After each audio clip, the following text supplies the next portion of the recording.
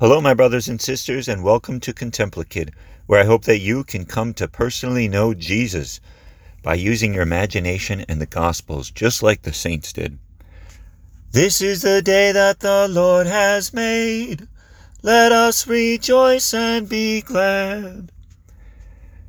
Let's begin in the name of the Father, and of the Son, and of the Holy Spirit.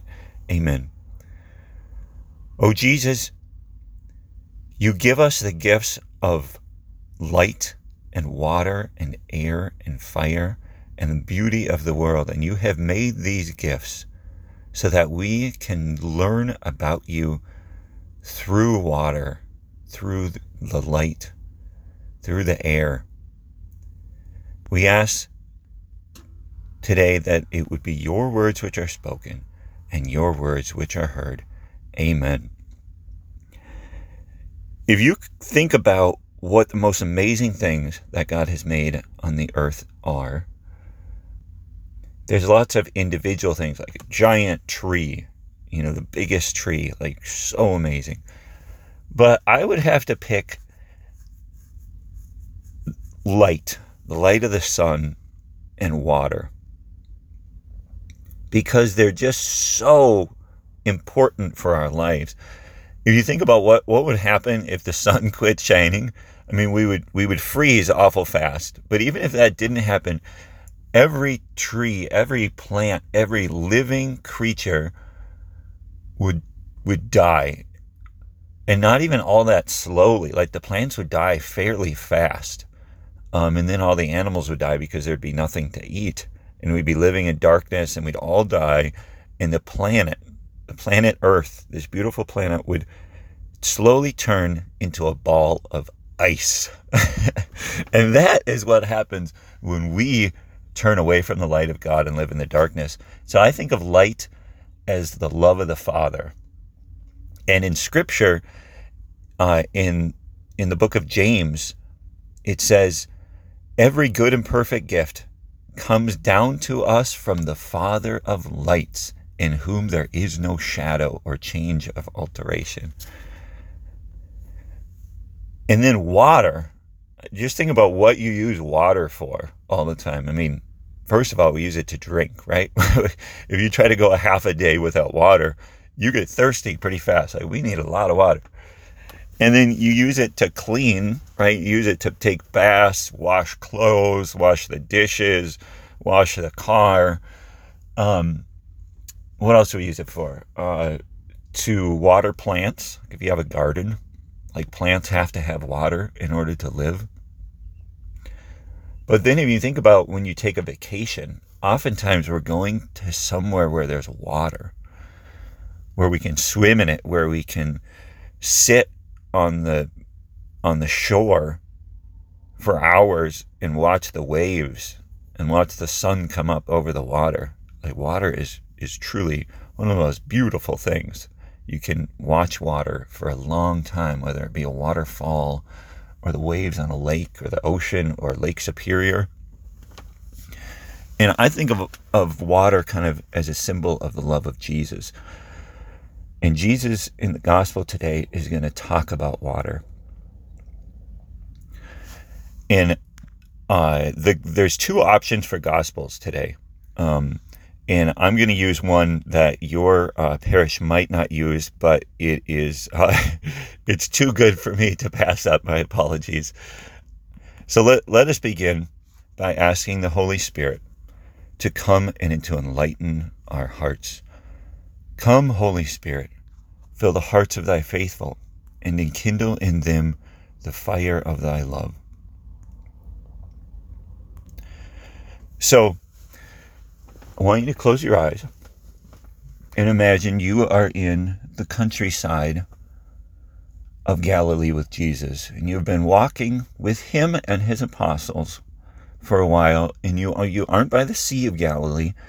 You're out in the hills, and there's probably kind of rolling fields you've been walking through, and then maybe there's a woods you walk through, and you've been walking all morning long. And how many are there of you? Maybe all the 12 aren't there, but there's certainly, a a large amount of Jesus' apostles. So you're kind of walking in this big group of 10 to 15 people. And you've been walking all morning and you are getting thirsty. And you come upon this well. And you sit down, and this is the well of Jacob. This well that Jacob dug. And you're outside of a town. And so you're also hungry. And so Jesus sends the other apostles into the town. And you can see the town off in the distance. And he's tired. So he's just going to sit there and rest. And the gospel says that Jesus was tired from his journey. And he sat down there at the well. And it was about noon. So middle of the day. And the apostles go into the town. And you see a lady coming out from the town, and she walks past the apostles, and it doesn't even look like they say anything to each other, and she's carrying a big jar for water, and she comes up to the well, and she doesn't even hardly look at Jesus. She just walks up, and she puts her jug down, and she's about to get some water, to draw water out of the well, and he's just kind of silent. And all of a sudden, Jesus' voice breaks the silence, and he says, "Give me a drink." And she just kind of startles, and she looks at him. She says, "How can you, a Jew, ask me, a Samaritan woman, for a drink?" And the reason she asked that is Jews didn't have anything to do with the Samaritans. They were kind of like the lost sheep of Israel, the black sheep. They're like the outcast part of the family, who they didn't worship in Jerusalem. They just had different customs. So the Jews didn't have anything to do with the Samaritans. So she's shocked that Jesus is asking her to a drink, because normally a Jew wouldn't even talk to her. And Jesus answers her, and he says, "If you knew the gift of God and who is saying to you, 'Give me a drink,' you would have asked him, and he would have given you living water."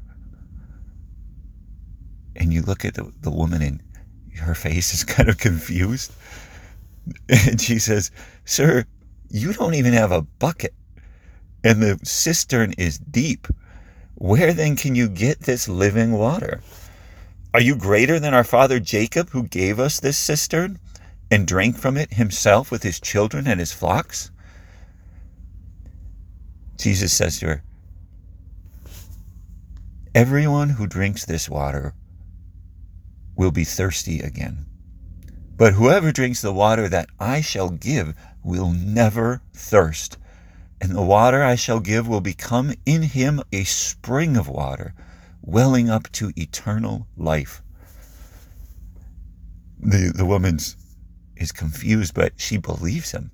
And she says, "Sir, give me this water so that I may not be thirsty or have to keep coming here to draw water."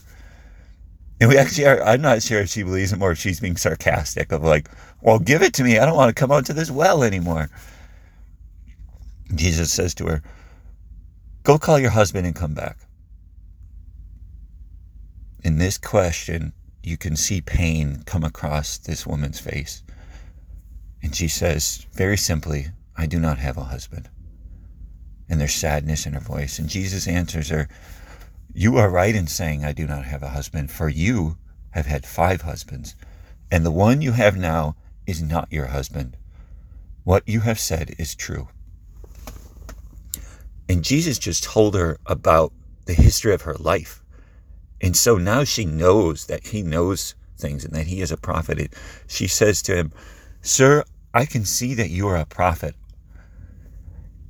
Our ancestors worshipped on this mountain, but you people, you say that the place to worship is in Jerusalem." So she sees that Jesus is a prophet, that he is close to God, and she must have had this question in her, and I bet you have questions too, that you would long to ask a really holy person of like, why are things this way? Or is this true? And so she has this question that she's wondered if this is true. And so she immediately asked him about whether or not where her people worship on the mountains in Samaria is the right place to worship, or whether it's in Jerusalem, where the Jews worship. And Jesus says to her, "Believe me, woman, the hour is coming when you will worship the Father, neither on this mountain, nor in Jerusalem. You people worship what you do not understand. We worship what we do understand, because salvation is from the Jews. But the hour is coming, and is now here, when true worshipers will worship the Father in spirit and in truth. And indeed, the Father seeks such people to worship him. God is spirit, and those who worship him must worship in spirit and truth." The woman said to him, "I know that the Messiah is coming, the one called the Christ. When he comes, he will tell us everything." Jesus said to her, "I am he, the one speaking with you."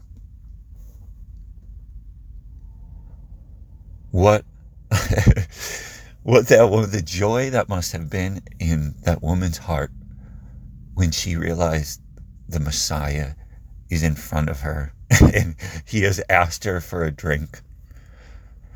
And right now the disciples walk up and they're amazed that he's talking to this woman, because even if she wasn't a Samaritan woman, a lot of times a man wouldn't talk to a woman, just by the two of them at a well. And the woman, when the apostles come, she leaves her water jar and she rushes off into the town. And she goes to the town and she tells the people, "Come and see a man who told me everything I have done. Could he possibly be the Christ?" And when she tells them that, the people are curious.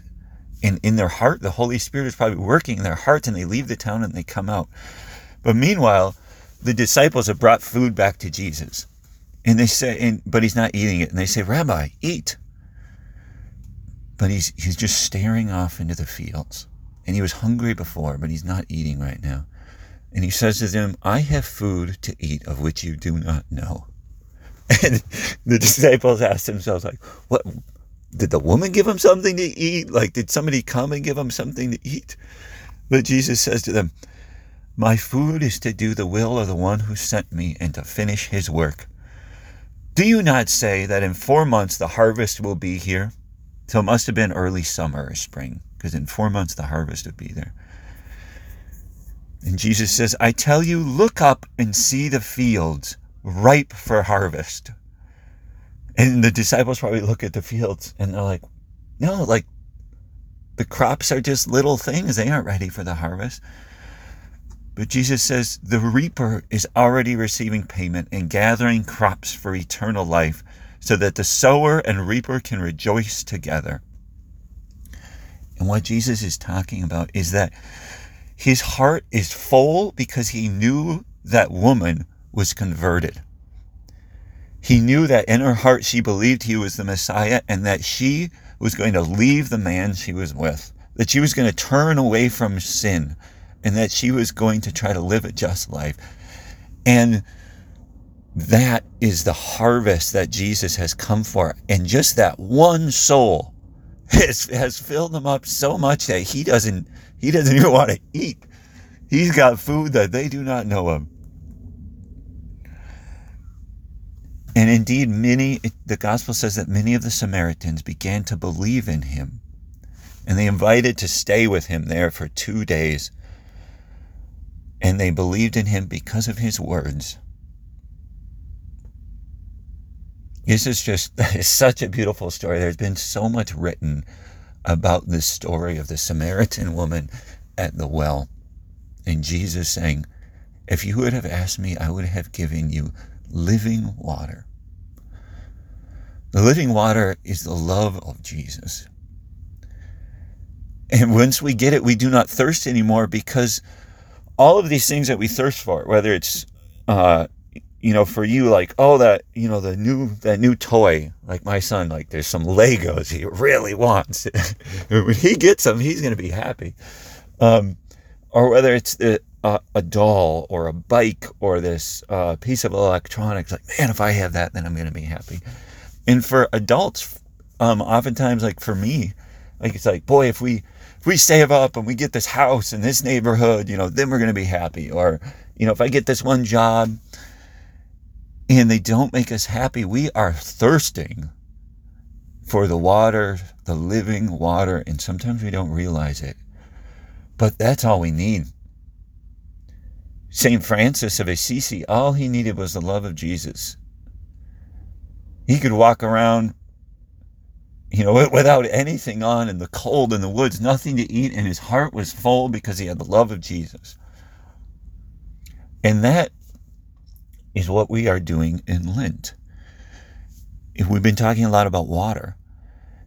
Where is the place without water? A place on earth without any water. Water that doesn't hardly come from the sky. Water that doesn't come from the earth is a desert. And we are leaving the waters of the world, the goodness of the world, in sacrificing things so that we can be thirsty for the living waters of Jesus. I hope you have a lovely week and that your Lent is going good. This is the day that the Lord has made. Let us rejoice and be glad.